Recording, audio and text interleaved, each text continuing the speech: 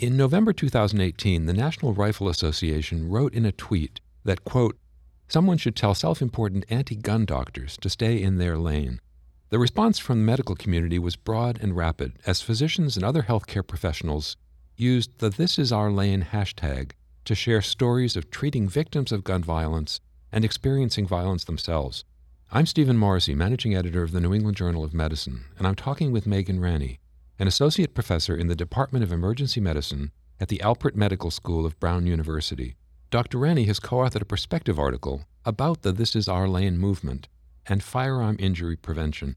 Dr. Ranney, can you tell us a bit about the context surrounding the NRA's tweet? Had the organization specifically called out doctors and their role in advocacy about gun violence before this? Not recently. This was a bit surprising to many of us. But one actually important detail, I would say that they were calling out not advocacy, but rather our having a voice. One of the things that surprised and took so many of us aback by that tweet was the implication that physicians and other healthcare professionals shouldn't be talking about gun violence at all. And that really was the first time that they had dared to say that. So what was your reaction, and what was the reaction of your peers? The reaction was strong and swift across specialties and healthcare professions, and really across the partisan divide.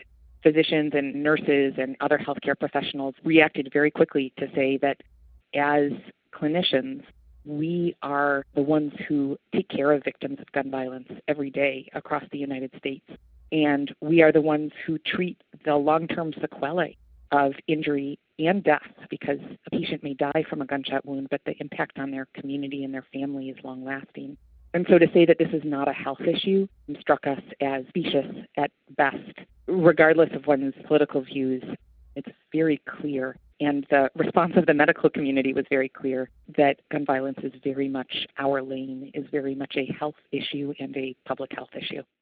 As you write in your article, healthcare professionals and medical specialty organizations have been working to address gun violence in various ways for years, long before this movement. Have any of the previous campaigns been as successful as Broad? Well, I think that the success and impact of the hashtag was due to the hard work that's been done on the ground for years. The fact that we have been working within numerous medical specialties and across specialties to create this nonpartisan public health approach to firearm injury, and that we have been saying that we will not be silenced on this issue, that we will not accept that it is something that is political to the vast majority of physicians and other healthcare professionals across the country. Gun violence is a question of health. It's a question of injury and death and post-traumatic stress and substance use and all the other things that get tied up in it. So that was part one, is the success of the hashtag and of everything else that has gone along with it reflects all of that hard work that we've been doing behind the scenes for years.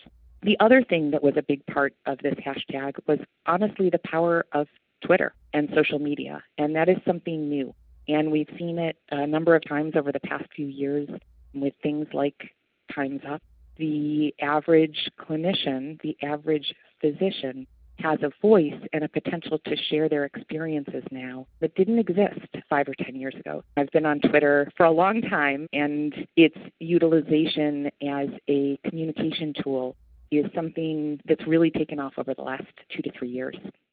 You talk in your article about the 1996 Dickey Amendment, which prohibited the use of CDC funds for advocacy or promotion of gun control.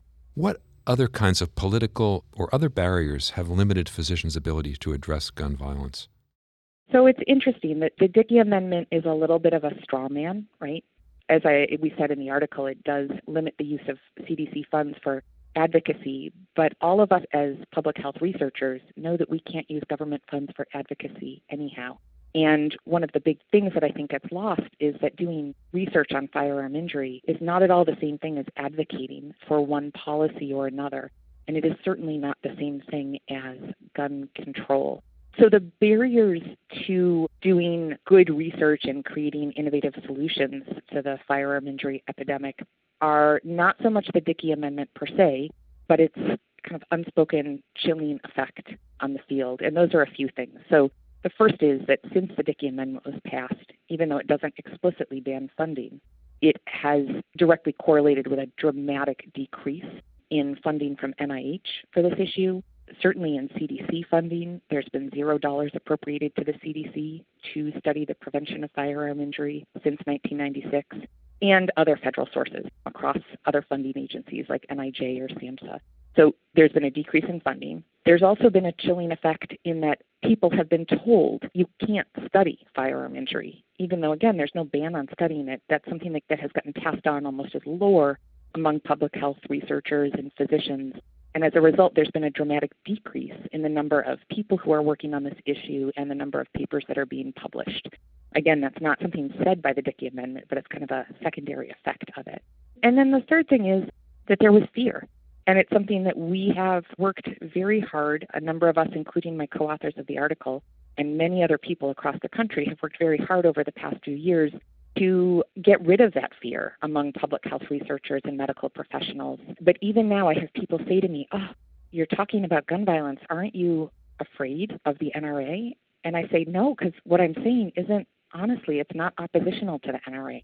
The NRA says that they're pro-gun safety.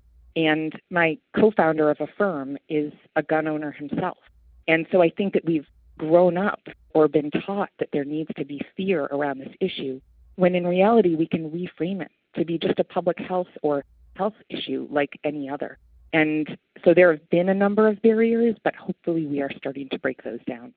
Finally, what can healthcare professionals do to turn the energy that's been generated by the This Is Our Lane movement into action that's going to have a lasting effect on firearm-related injury prevention? That is a wonderful question, and there are so many things that we can do as physicians across the country, both right now and in the future.